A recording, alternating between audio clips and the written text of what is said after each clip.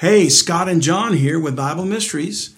We want to thank you for being a listener, but we'd love to invite you to become a subscriber.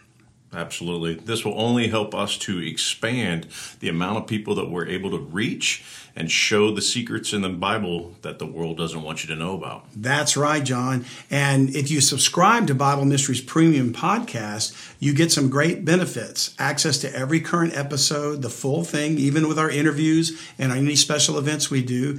Plus, we have downloadable show notes. We have our community forum and Slack that you can join. And we have our Bible Mysteries monthly newsletter. So for just $7 a month, you can help support us get the word out and defeat the satanic global elite. To subscribe, just go to BibleMysteries.supercast.com. Thanks again for listening and enjoy the episode.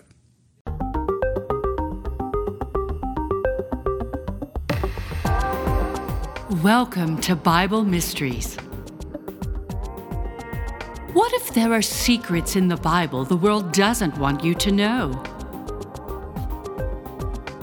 You're listening to episode 121, The Mystery of Mars, Part 1. Now here are your hosts, Scott and John.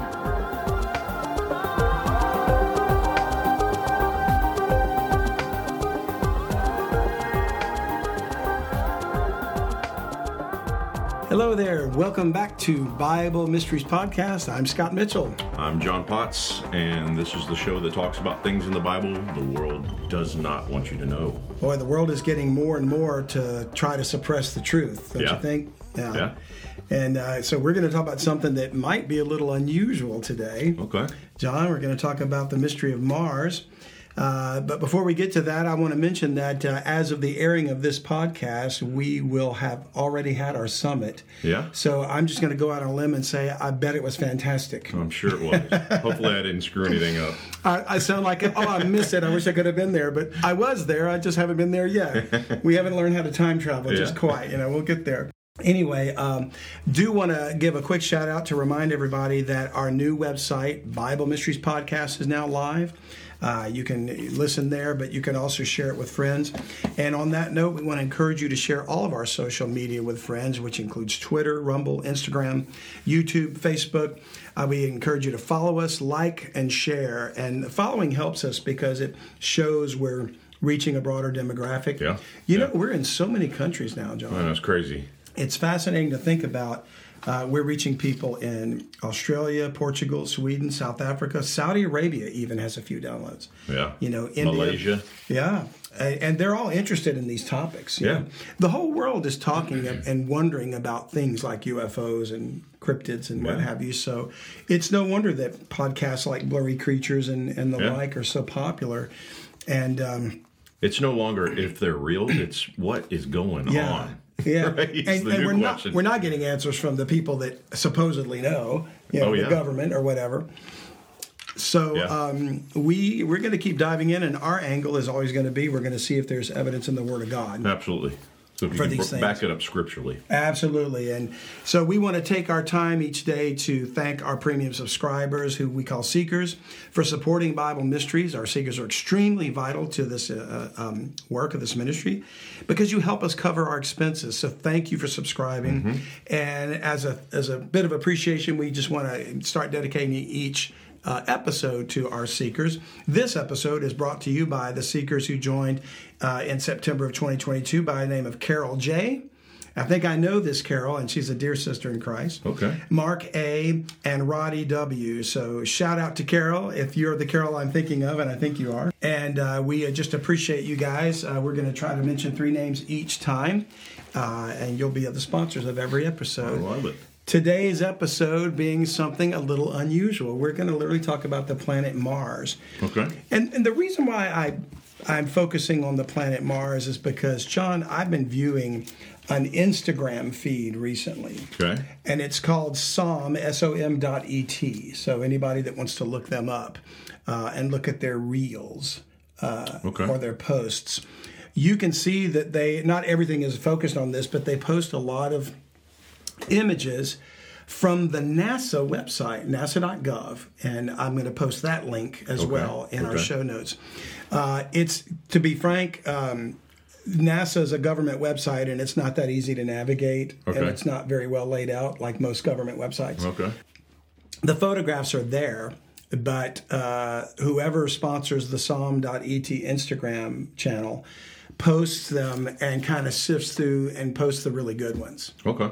And, he kind of has a Ken Burns effect where it's kind of scanning and panning across the thing with some sound effect in the background.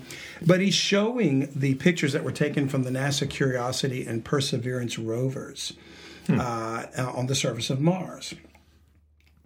Now, I've been watching them, and they're just fascinating. And I'll tell you, many years ago, I was a fan growing up of the fictional books by Edgar Rice Burroughs. People mostly know him as the guy that was the author of the Tarzan. So he created the character Tarzan. Okay.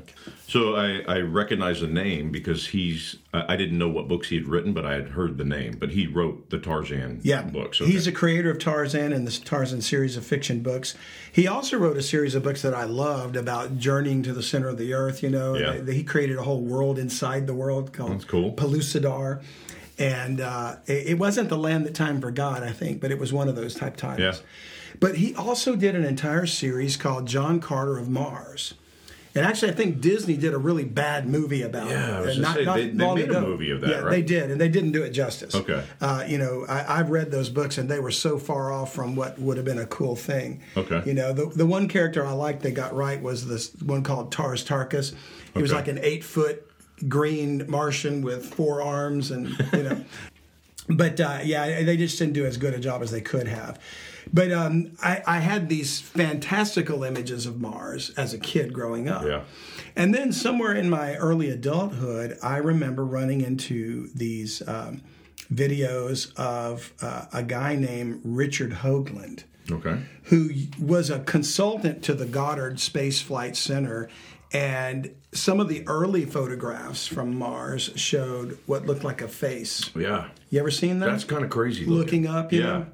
And there's like pyramids next to it, right? Yeah. Am I right? It's the Cydonia region. And it was funny how immediately all the attacks came on this assumptions that he was making about what could there have been an ancient civilization here, Yeah. And it's like all of the media at the time, circled their wagons around debunking him. And maybe they were right. I don't know. But more current photos from the rover projects we just mentioned show much clearer images because these images were kind of fuzzy, the technology at the time, the 90s or whatever it was. Yeah. And I was intrigued by all that, but I wasn't convinced. I remember I bought the video about the face on Mars and I watched it, and it was really fascinating. And the math and geometry connecting the Sphinx-like face thing, monument, whatever, and the so-called pyramids there. So these newer images don't necessarily reveal any pyramids or Sphinx-like megalithic images, but they do show what to me look like ancient structures that were obliterated in the past. There's too many things that are features that I don't believe would occur naturally. Right angles, straight lines, perfect circular holes. Not the ones they drilled, but naturally occurring erosion will not create right angles, right? It will create rounded surfaces. I agree. Wind and whatever, weather. I just don't think they're naturally occurring phenomena. Yeah. So I got to thinking, well, what if the Bible talks about the ruin reconstruction of Genesis chapter 1, verse 2, which I believe is true. The earth was without form and void. And we're going to look at that term. We're going to analyze that term a little bit today. But I wondered, well, what if maybe if there was a civilization of angelic beings that occupied the planet that corrupted it and caused God to have to destroy it, why wouldn't they have been on other planets too? Yeah. And could they have been the occupants and civilizations that were just destroyed, completely obliterated in a war of rebellion that we know happened in the scriptures? So we're going to look at it from that perspective. I've never considered that one before. So we're going to go on a little journey here. So let's start with a verse of Scripture, Isaiah chapter 34, because just like you said, Genesis chapter 1, verse 2, well, let's start there. I should have done that first. And by the way, I am posting specific images for you and I to look at. That's the old image that I first saw of the face on Mars. Yeah. In that film by Richard Hoagland. You can look this stuff up, folks. You can see it on the web. Just search Face on Mars. Search Face Richard on Mars, Hoagland, Pyramids on Mars. That's the so-called pyramids that were near the face. So that's the Cydonia region. And, of course, our listeners can't see this, but the links are there for you to go check out. Yeah. This is a more recent picture of Mars, and that pyramid. looks very much like a pyramidal structure to me.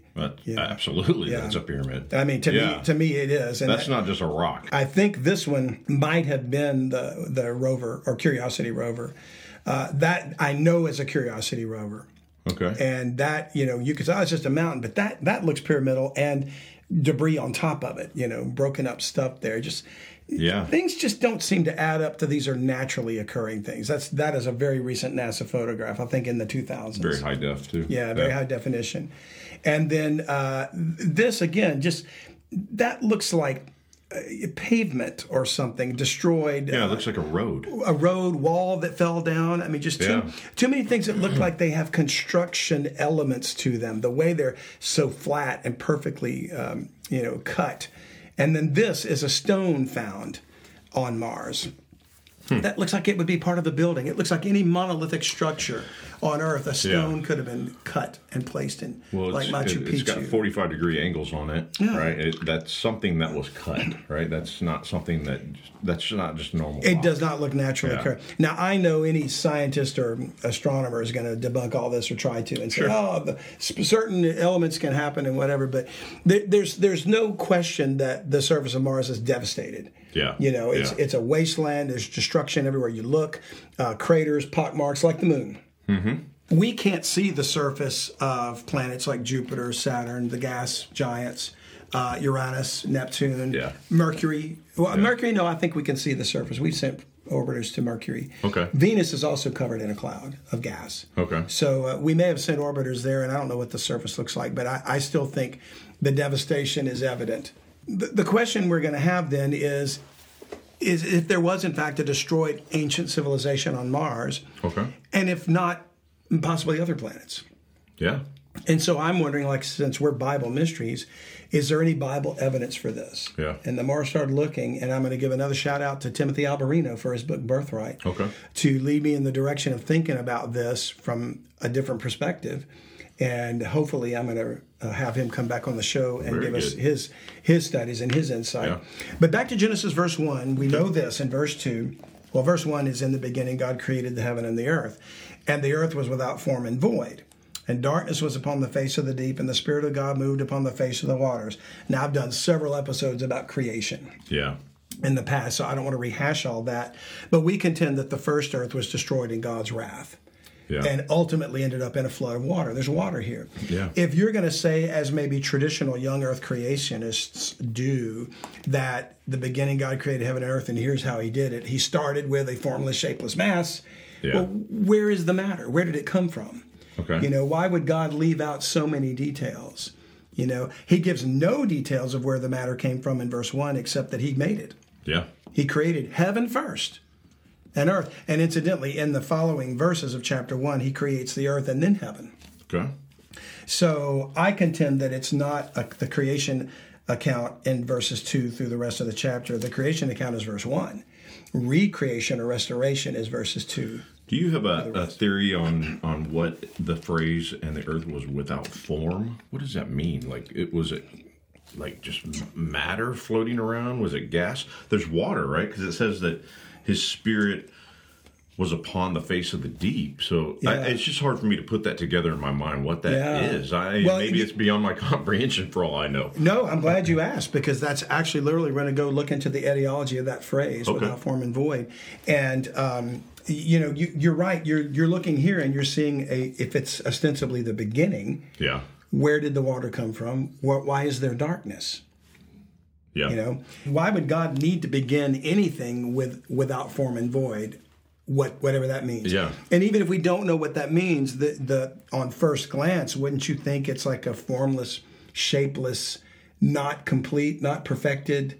That's exactly what I'm thinking. I don't even know what that is. Is it just? It's just kind of there, but it says that there's water. Yeah. Right? I think a lot of people imagine if they're believers. Yeah. They're imagining like a lump of clay, and a potter takes it, and it's just a blob. Yeah. But they stick it on that wheel and begin to spin, and begin to shape a vase or some useful implement. Yeah. I don't think that's the case at all. In fact, if we look up that phrase, without form and void, it's in the Hebrew, tohu vabohu. And I think my spell check corrected that to tofu, but it's not tofu. It's tohu vabohu. And in a Strong's Concordance, it means formlessness, confusion, unreality, emptiness, wasteland, wilderness, a place of chaos and emptiness. Wow. Void and waste. That doesn't sound like a blob of clay that the potter starts to form. Yeah. That sounds like the wake of destruction. Yeah. In other words, it's applied that way, and while that's just a Strong's definition of without form and void, it does point to the beginning of creation, but not to the beginning of creation, but to the aftermath of destruction that happened. Mm-hmm. And I contend that's exactly what it is. Now, young Earth creationists argue this point, and they say, no, it's just a phrase that means it didn't have any shape to it yet. Okay. But there's too many passages of Scripture that we could go to, and we're not going to take the time to do it, to refute that argument. Okay. We're just going to look at the two other usages in the King James Bible of tohu vabohu. Okay. All right? It's only used 3 times in the Bible, here in Genesis 1:2, and the next one is in Isaiah 34. So let's go to Isaiah chapter 34. And, when the Bible tells you to compare spiritual things with spiritual, to learn things, to understand things. Yeah. Spiritual things are found in the Word of God. So I take it as comparing Scripture with Scripture. Yeah. So that's what we're going to do. Yeah. Isaiah 34, verse 1, let's get some context here. God is speaking through the prophet Isaiah, and he says, "Come near, ye nations, to hear. And hearken, ye people, let the earth hear, and all that is therein, the world and all things that come forth of it. For the indignation of the Lord is upon all nations, and his fury upon all their armies. He hath utterly destroyed them. He hath delivered them to the slaughter." Well, right off the bat, you can see this is God's wrath. Yeah. And it's probably a prophetic picture of the coming wrath. Okay. Verse 3, "Their slain also shall be cast out, and their stink shall come up out of their carcasses." It's a graphic picture. Yeah. "And the mountains shall be melted with their blood." Imagine so many dead that you ever seen like what is it called when earth and water mix and they start a landslide? Landslide, yeah. Imagine a landslide of blood and dirt. Pretty gory. Yeah, pretty gory. Verse 4, "And all the host of heaven shall be dissolved." Angels are involved now. Wow. Fallen angels. "And the heavens shall be rolled together as a scroll," which, by the way, John refers to in the book of Revelation. So you know it's pointing to that. "As the leaf falleth off from the vine, and as a falling fig from the fig tree. For my sword shall be bathed in heaven." That's an interesting thought. That's a picture of the Lord coming back to fight. Mm-hmm. "Behold, it shall come down upon Idumea." Now, I'm going to ask you to stop and make a mental note to remember Idumea. Okay. You don't know what that is, but we're going to come back to that. I mean, we don't know as we read this. We don't know what this is until we're going to dig into it a little bit deeper. It's part of the context, but I want to get past it because we're talking about without form and void. Okay. But we're going to come back and visit Idumea later. Okay.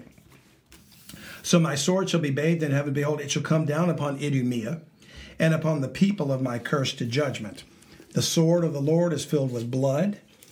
It is made fat with fatness and with the blood of lambs and goats, and the fat of the kidneys of rams. For the Lord hath a sacrifice in Bozrah, and a great slaughter in the land of Idumea." And Bozrah is a city in Idumea. Just historically, that's where it is. Okay, so it twice we've seen the region of Idumea mentioned here, and once specifically with a city in it. Okay. Verse 7, "And the unicorns shall come down with them, and the bullocks with the bulls, and their land shall be soaked with blood." And I think unicorns and bullocks may have something to do, bulls, with the rebellious angels. That's the first time I've ever seen unicorns mentioned in Scripture. Dragons are in the Bible. Unicorns are in the Bible. I've never seen that before. That's amazing. Okay. Verse 8, "For it is the day of the Lord's vengeance, and the year of recompenses for the controversy of Zion. Of course, Zion is a name for Jerusalem. Yeah. Now, is there any question in your mind, John, that this is God's wrath? I think the picture's been painted. Yeah. That he's angry with the nations and he's coming to destroy them for rejecting him. It's a massive slaughter. Yeah, it's a massive slaughter, right. Now, he mentioned Idumea. So verse 9 says, and the streams thereof shall be turned into pitch, and the dust thereof into brimstone, and the land thereof shall become burning pitch. And Idumea is an actual place. Historically, it has existed, and it's near Israel. Like I said, we're going to come back and talk about it in more detail. But I believe what's going to eventually happen is that region is going to be turned into the lake of fire. Okay. Which doesn't exist now, but it will in the future. Okay. Now, it could be that it's something else, but that's what I think for now. All right. Now, verse 10, it shall not be quenched night nor day. The smoke thereof shall go up forever. That's why I think it's the lake of fire. From generation to generation it shall lie waste. None shall pass through it forever and ever. But the cormorant and the bittern shall possess it, and those are birds. Yeah. The owl also and the raven shall dwell in it. Now watch this. Here's the focus. And he shall stretch out upon it the line of confusion and the stones of emptiness. That phrase, the line of confusion and the stone of emptiness, is the exact same phrase as without form and void. Huh, okay. It's the Hebrew tohu vabohu. The same term used here where God's wrath is clearly indicated is without form and void. Yeah. In Genesis 1:2. Why would we separate God's wrath from Genesis 1 when we clearly see it advertised here in Isaiah 34? Wow, okay. And you could say, well, it's just that one time, it's an exception. Well, let's see. Could it have been used another time? Go with me to Jeremiah 4. Jeremiah chapter 4. So we're looking for another usage of without form and void. Now, while the same Hebrew term was used in Isaiah 34, it was translated the line of confusion and the stones of emptiness, but it is clearly associated with the destruction of the planet and the destruction of Idumea. Okay. God's wrath. Right? Now, Jeremiah 4, we come to verse 23, and we read, I beheld the earth, and lo, it was without form and void. Now, that's the exact same translation as Genesis 1:2, but it is the exact same Hebrew, tohu vabohu. Okay. So I beheld the earth, and we don't know the context yet, but we just see the phrase. I beheld the earth, and lo, it was without form and void, and the heavens, and they had no light.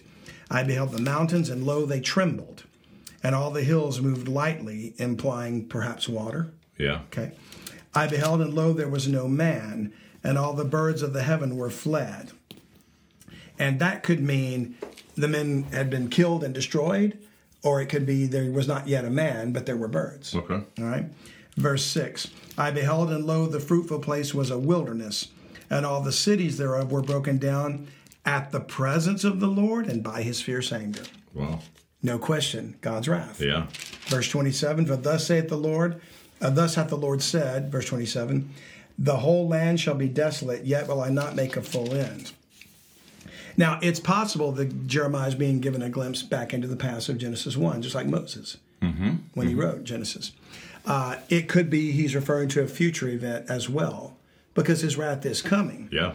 He doesn't literally mention water here. It could be implied from verse 24, the mountains, they trembled, and all the hills moved lightly. But it could be the desolation of fire. Yeah. Yeah, we don't know. Yeah. But whatever it is, it's the same phrase without form and void. And so that's a second clear incident of that phrase occurring in connection to God's wrath. Why would Genesis 1 verse 2 be any different? Why would he use the same phrase in two other places associated with his wrath to simply apply it to, I took a blob of clay and I started making something? Yeah. Without form and void. So this is proving, your point is this is proving that there was destruction that happened prior to the beginning or the reformation of the earth. Exactly. I believe it was restoration in Genesis 1:2. And while this is not meant to be an entirely dedicated episode to that, I've done that in the past, and we may do another one in the future. But this alone tells you that you can't just dismiss it. Yeah. You can't just to say, Genesis 1 verse 2 is just taking the blob of clay. You know, you can't do that. Not without trying to completely disregard Genesis or disconnect Genesis from Jeremiah and Isaiah. Okay. So now, why would God have had to have destroyed the earth if it is in fact the result of his wrath, that it's without form and void. Yeah. Okay. And we see why in Jeremiah 4, and we see why in Isaiah 34, it's his wrath and at his fierce anger. So something happened to cause him to punish or to destroy whatever was there. Well, we know from the book of Ezekiel something that happened that would have caused God's anger to fall, and will again, ultimately, in Ezekiel 28. Now, we've discussed this in previous podcasts when we talked about the king of Tyrus, but we're going to read this passage again, starting in verse 12. Son of man, take up a lamentation upon the king of Tyrus.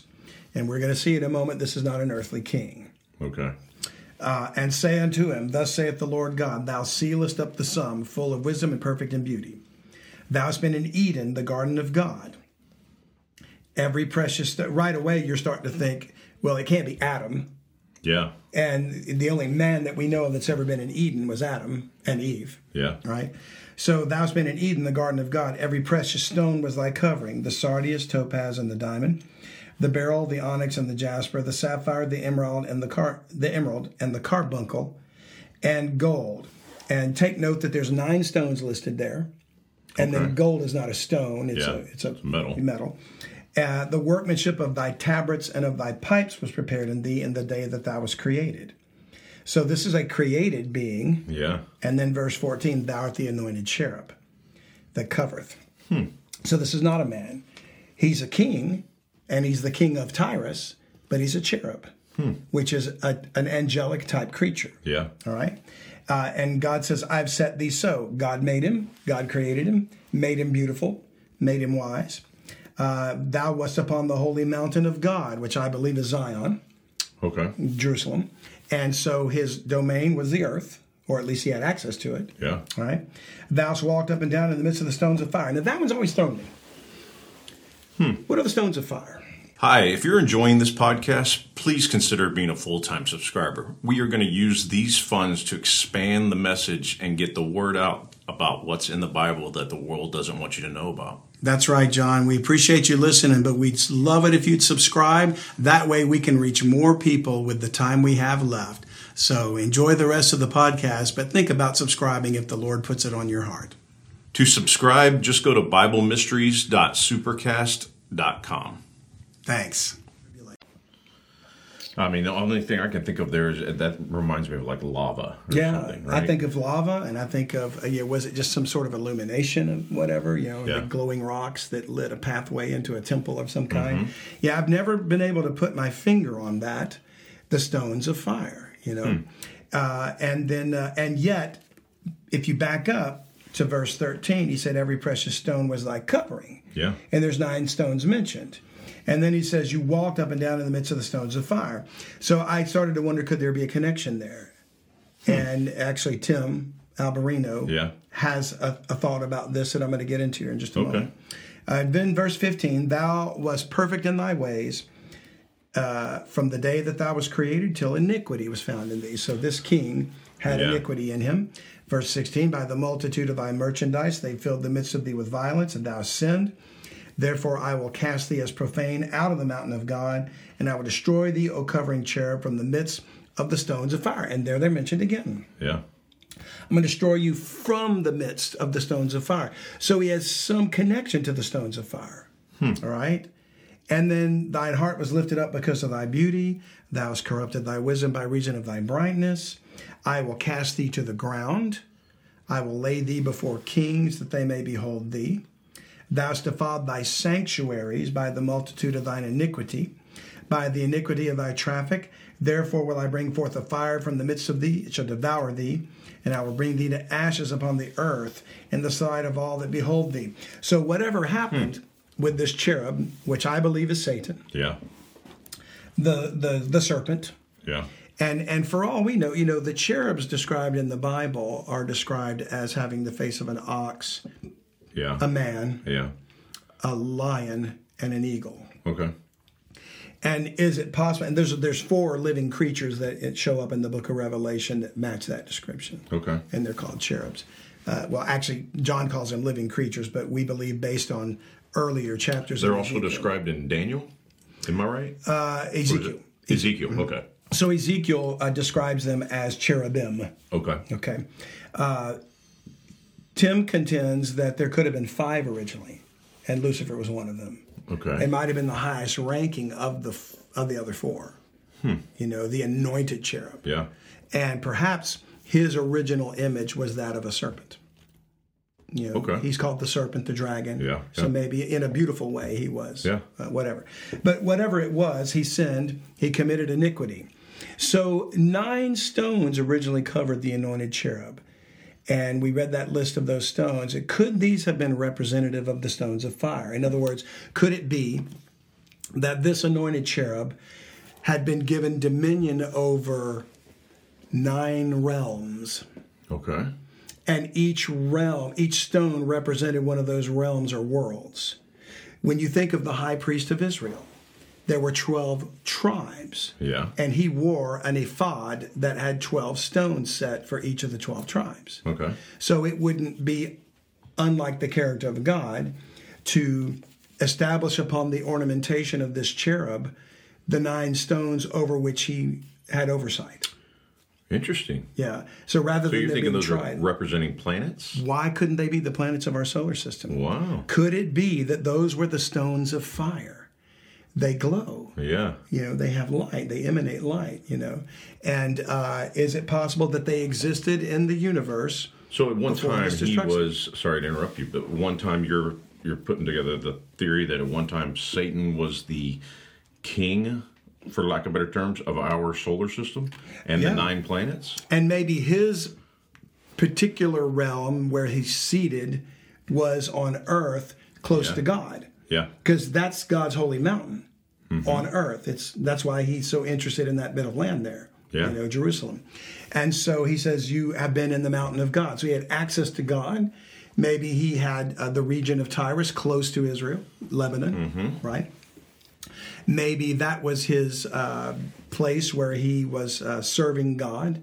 And there were sanctuaries and temples all around that angels worship God. Mm-hmm. And he corrupted them. He polluted them, maybe with his own image, Wow. as he's going to do to the temple that's rebuilt. Yeah. You know, and perhaps these other cherubs, possibly, there could have been, for all we know, 9 other princes Yeah. or 8 other princes Yeah. that had their particular dominions.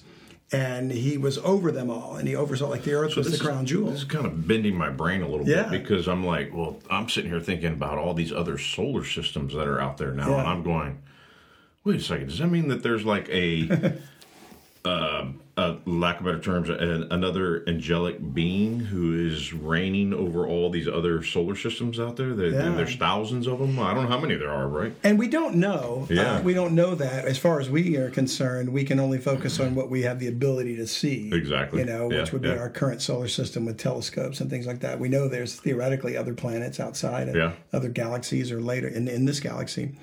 But you could argue, if you're listening to this, you think, but there's only 8 planets, right? You know, if you Yeah. list them, you know, the 8 planets are Mercury, Venus, Earth, Mars, Jupiter, Yeah. Saturn, Uranus, and Neptune. Now, when I was a kid, Pluto was a planet. Yeah, that's what I It's, grew up. I thought yeah. there was 9. Now they're just saying it's a ball of gas. Yeah, right? now even NASA calls Pluto a dwarf planet. Okay. Isn't it interesting to note that all the planets except for Earth are named after gods? Yeah. They're named after the Roman versions of the Greek gods. Mercury's Hermes. Yeah. You know, Venus is Aphrodite, and I'll post that in the show notes. But only Earth doesn't have a name after a god. You know, so it's just sort of interesting. But if we agree that Pluto has now been reduced to a dwarf planet, which I don't think is fair, but I guess that's what it is, then there would only be 8 planets in the solar system.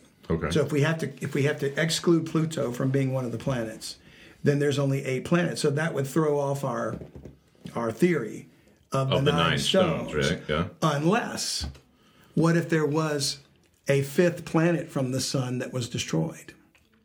Okay. In the rebellion, in the insurrection, when God put it down, there was a planet between Mars and Jupiter, which incidentally, there's a huge gap between Mars and Jupiter. Okay. But you know what does exist between Mars and Jupiter? There's a huge asteroid belt, isn't there? Exactly. The asteroid belt, which scientists don't claim was the remnants of a destroyed planet, but I think it was. Huh. Okay. I think their theories about it are not correct. And so back to the whole idea of these planets, was Genesis 1-2 the beginning of reconstruction after a ruin of a galactic battle that took place between the dragon and the third of the angels that joined him in rebellion, and God and his angels with Michael as his general. And if there had been a fifth planet from the sun between Mars and Jupiter that was destroyed, would it have left? It would have left devastation in its wake to all the other planets. That would explain why Mars is a wasteland. Yeah, it was like the first thing it would have hit. If this planet was destroyed, there would be meteors and comets from the water that could have existed. Yeah, because a comet is ice. Okay, dirty ice, right? Yeah. So it's got to come from water. And where would water come from but a habitable planet? Yeah. Or at least a planet that could support life. Yeah. So even Mars has some ice, and some water, although it's very small. But so is it possible that all the planets, or maybe once were inhabited? Yeah, we think about Earth being in the perfect location from the Earth and from the sun, rather. Well, to sustain life for us. Yeah, exactly. Right. What they call the Goldilocks zone, just right. But what if in the past God's light and his presence provided all the light that was needed, and every planet had a specific characteristic that sustained life? Like maybe if you were too far from the sun, there was an atmosphere that blanketed it and kept heat in, and there was geothermal type thing. And maybe if you were closer to the sun, like Venus, the atmosphere reflected sunlight and kept it a reasonable temperature, or something like that. We don't know. We're speculating. What if there were beings that didn't live didn't require the same kind of environment that we require? Exactly. Yeah. So is it possible that the planets were once inhabited, however they might have looked, but are now reeling in the wake of an interplanetary war that took place a long, long time ago? And if that was the case, then maybe what we're seeing on the surface of Mars is the remnants of that civilization. Yeah. So we're speculating unless we can find something in the Bible. So we're talking about Ezekiel 28 and the 9 stones and the stones of fire, and we're saying, what if? Yeah. But is there evidence in the scriptures of that? We have to look for something. Would there ever have been a mention of a planet? Not all the planets are listed in the Bible. Okay. As we know them. Mars is mentioned in the Bible. Really? Interestingly enough. Yeah. Jupiter is mentioned. Mercury is mentioned. Well, I need to do some studying then, because I don't know any of this. All in the New Testament, but not in the context of trying to prove anything like we're talking about. But we had mentioned in our study about ultra-terrestrials from the paper that Dr. Puthoff wrote that he cites in his article that he wrote in the Journal of Cosmology, a book from Nick Redfern. Okay. And that book, I don't know the title of it. No, I do know the title of it. It's called The NASA Conspiracies. But he asserts this. His interview of an ex-NASA Gemini contractor. Gemini was one of the early projects before Apollo. Okay. And he says his interview of an ex-NASA Gemini contractor led to the claim that there was evidence of a small band of individuals who were not aliens from some distant star system at all, but supposedly represented the last vestiges of a very ancient terrestrial race of beings that thousands of years ago had an advanced and isolated civilization that was responsible for the legends of Atlantis and similar stories, but who were forced by circumstances to retreat into remote, sequestered locales for survival, like in the mountains or in the seabed or in the Antarctic or whatever.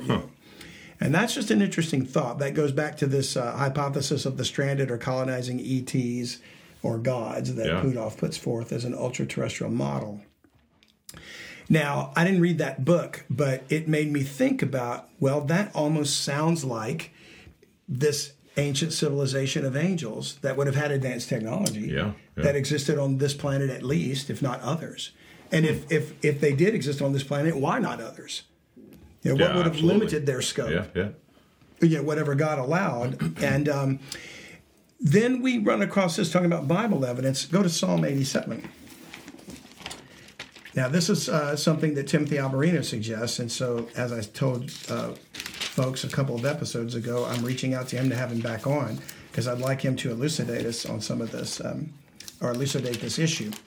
But back in Psalm 87, starting in verse 4, we read, I will make mention of Rahab and Babylon to them that know me. Behold, Philistia and Tyre, with Ethiopia, this man was born there. Now, what I'm interested in is the list of names here. Yeah. Okay. Tyre is Tyrus, Okay. which we read about Ezekiel 28, the king of Tyrus. Yeah. So it's the same city, the same region. Philistia, we're familiar with the Philistines, right? Babylon, we know about that. And incidentally, all of these names that are mentioned here either have been destroyed or punished by God or will be in the future. Okay. You know, like the destruction of Babylon, Mystery Babylon, you know, that's another topic. But all these, but Rahab, have you ever heard the term Rahab before? No. Okay. Most people know the name Rahab as a woman who lived in Jericho when Joshua and the children of Israel took the walls down. Okay. You know, God gave them defeat over the Jericho. And Rahab was a harlot. Yeah. And she lived there and she believed in God. So she said, hey, she hid the two spies, Joshua and Caleb. I remember that, yeah. And she says, remember me when you take over, that we did you a good turn. Yeah. You know? And so God blessed her and didn't destroy her. But this word Rahab is not the exact same. It's in Hebrew, it would be Rahab, and it's slightly different spelling. Okay. And it literally means proud and boastful. You know, Okay. like an arrogance is associated Yeah. with it, which didn't have anything to do with Rahab the harlot. Yeah. Okay, so it's the same English spelling, but it's a different Hebrew word. And it's interestingly enough used again in chapter 89, or the 89th Psalm. Look in verse 5. And the heavens shall praise thy wonders, O Lord, thy faithfulness also in the congregation of the saints. For who in the heaven can be compared unto the Lord? Who among the sons of the mighty can be likened unto the Lord? And I think he's talking about angels. Yeah. You know? God is greatly to be feared in the assembly of the saints, and to be had in reverence of all them that are about him, including the cherubs. O Lord God of hosts, who is a strong Lord like unto thee, or to thy faithfulness round about thee? Thou rulest the raging of the sea. Now, surely you get an image of Christ rebuking the waves of the Sea of Galilee. But you know, the sea is used as a picture or type of other things than just water. Okay. It's used as a type of sea of humanity. So all the people on the earth, you know, the beast comes out of the sea, rises up out of the sea, out of humanity. Okay. It's also used to portray, in Hebrew cosmology, the outer space was looked at as like an ocean. Wow, okay. As the sea, you know. And so he said, thou rulest the raging of the sea. When the waves thereof arise, thou stillest them. Thou hast broken Rahab in pieces, as one that is slain. Thou hast scattered thine enemies with thy strong arm. The heavens are thine, the earth also is thine. As for the world and the fullness thereof, thou hast founded them. The north and the south, thou hast created them. Tabor and Hermon shall rejoice in thy name. Thou hast a mighty arm, strong as thy hand, and high as thy right hand. And over in the scripture, the right arm, the right hand of God is a reference to Jesus Christ. Yeah. So you begin to get a picture in here of God being mighty in battle, verse 8, Lord of hosts, Lord of armies, right? Ruling over the occupants of the heavens. Mm-hmm. Who can be compared unto him? Who among the sons of the mighty can be likened unto the Lord, right? He rules the raging of the sea as in an insurrection among the planets and the stars. And thou hast broken Rahab in pieces. Well, there's Rahab again. Yeah. And who is she? He. Where did it come from? What is this thing? There's no city. There's no country. There's no reference to Rahab in the Bible from a geographic standpoint of view. But it's mentioned several times. So the first time we see it mentioned in verse 80, Psalm 87, as being in a list of cities that are going to be punished or have been. Yeah. Here we clearly see it was punished and broken to pieces. So that starts to imagine the asteroid belt, a planet destroyed in pieces, right? And then if we look up the word, like I said, Hebrew Rahab means breadth, storm, or arrogance. Okay. And it's also translated as proud in Job 26, which we're going to read in a moment. So you're starting to see a connection to the king of Tyrus. Yeah. The dragon. Yeah. Right? The serpent. So what connection did Rahab have to Satan? Well, first look in Job 26. Job is right before Psalm for those of you that are watching at home, listening. And we'll start reading in verse 11. Job is speaking out of his misery here. And Job talks a lot about creation and science. Really? From a Bible perspective. And in verse 11, the pillars of heaven tremble and are astonished at his reproof. Another indication of God's power among the stars. Yeah. He divideth the sea with his power. Now you could say, you were talking about the Red Sea, but could there have been a dividing of the sea in the past? Well, in Genesis 1, he separated the waters above from the waters below. Yeah. And I mean, that's a lot more water than just the Red Sea, which is a lake compared to the oceans of the heavens, right? And by his understanding, he smiteth through the proud. And that word proud there is Rahab. Huh. Okay. So why is it translated as a proper noun, Rahab, in the Bible in some places, and proud here? It's because God's trying to show us something. Verse 13, by his spirit he hath garnished the heavens. His hand hath formed the crooked serpent. So in connection to proud, which is Rahab, we've got the crooked serpent being formed. So is there a connection between Satan and Rahab? Well, certainly in the characteristics, proud, arrogant. What was it, broad? Was that the other term? I forgot. Breadth. Spread out, like he tried to expand his empire. He wanted more than to be the anointed cherub. He wanted to be God. Right? So another usage of Rahab is in Isaiah 51. And we're going to try to put this together. And as I stated when we started here, we're probably going to need to make a part 2 out of this because we got a lot to cover here. We haven't even really gotten to Mars yet, other than to talk about it incidentally. But Mars in the Bible we haven't gotten to yet. So Isaiah chapter 51, we'll start reading in verse 9. And we read, awake, awake, put on strength, O arm of the Lord. A reference to Jesus Christ. Awake as in the ancient days, in the generations of old. Art thou not it that hath cut Rahab and wounded the dragon? So clearly there's something going on here. And as Timothy Alberino points out, that prophecy is intended to be esoteric. That's his term. I would say cryptic. In other words, it's meant to have more than one application. It could have a historical application, a dispensational application, a spiritual application. And obviously God is hiding truth from the rebellious angels, but it reveals the secret things to his saints. Right? Verse 11, therefore the redeemed of the Lord shall return and come with singing unto Zion. I skipped verse 10, excuse me. Art thou not it which hath dried the sea? And we read a reference to the parting of the sea. That hath made the depths of the sea a way for the ransom to pass over. And clearly you could see that as the exodus of Israel out of Egypt.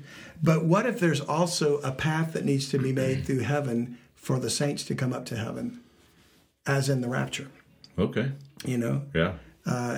Penetrating enemy lines so that we can go up. Right? Verse 11, therefore the redeemed of the Lord shall return and come with singing unto Zion, and everlasting joy shall be upon their head. They shall obtain gladness and joy, and sorrow and mourning shall flee away. And we know that's a promise when he makes a new heaven and a new earth.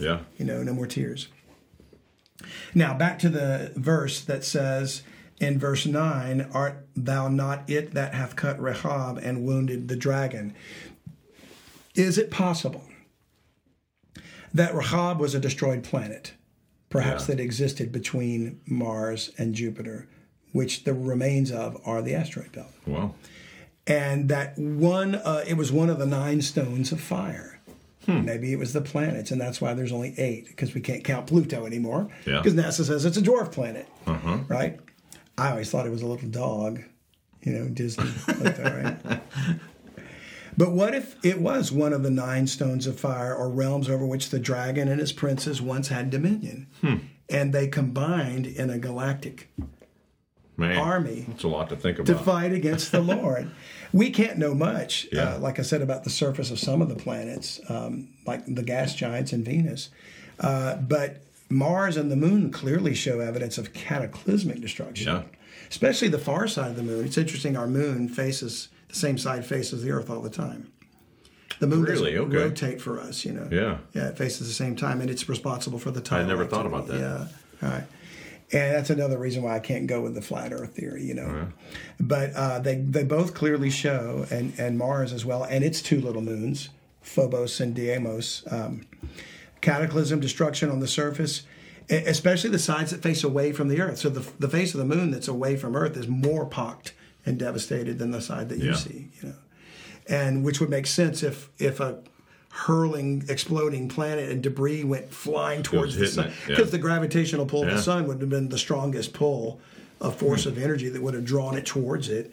And as it was bombarding everything in its path, outer side of the moon, the outer side of Mars's moons, and Mars itself. So it's just something to think about.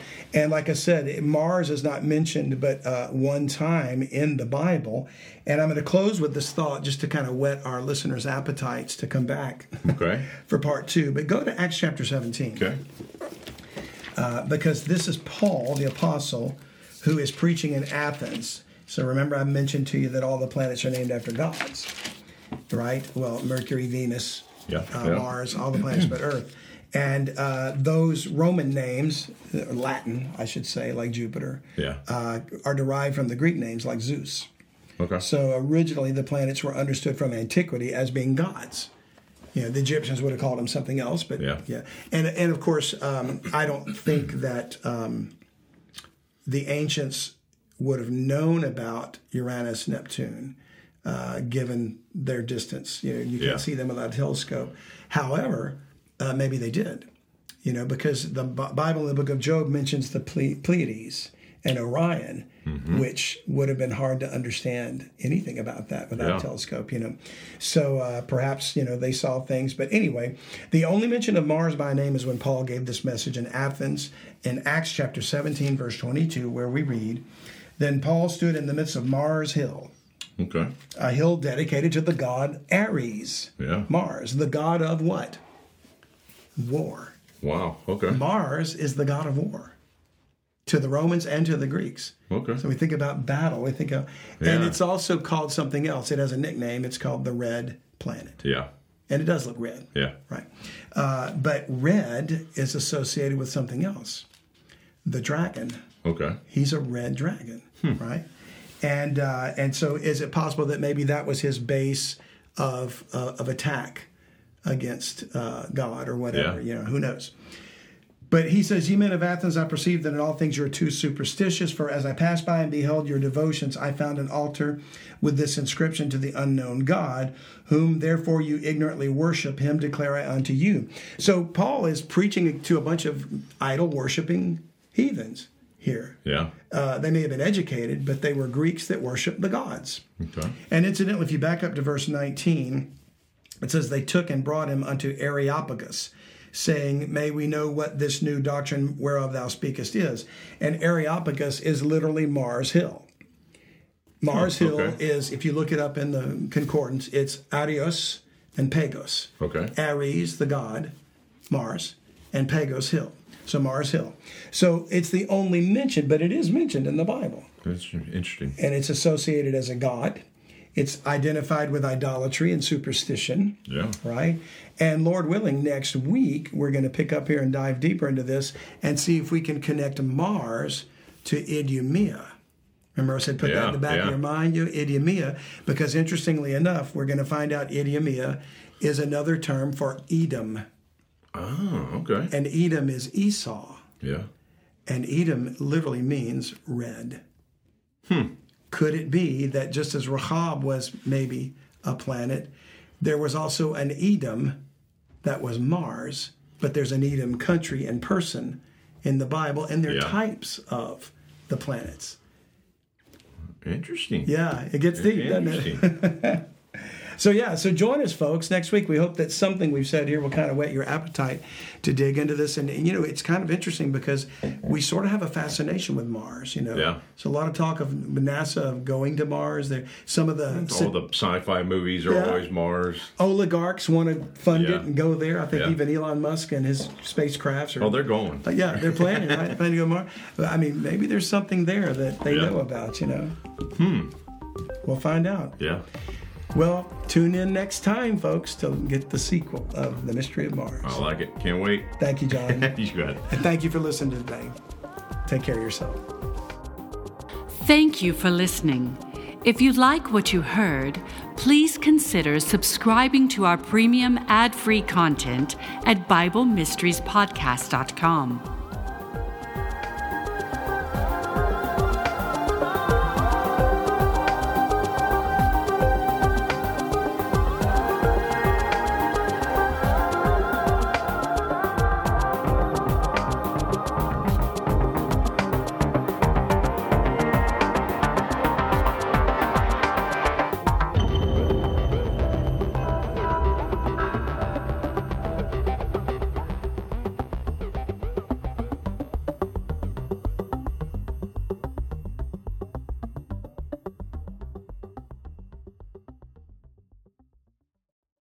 Hey, thanks again for listening. We hope you've enjoyed this podcast episode, and we so much appreciate you sharing with others and your friends and tell them about the show. And we'd also love it if you'd one more time consider joining Bible Mysteries Premium Podcast as a subscriber. Absolutely. And keep in mind that your subscription helps us get the word out to as many people as we can possibly reach.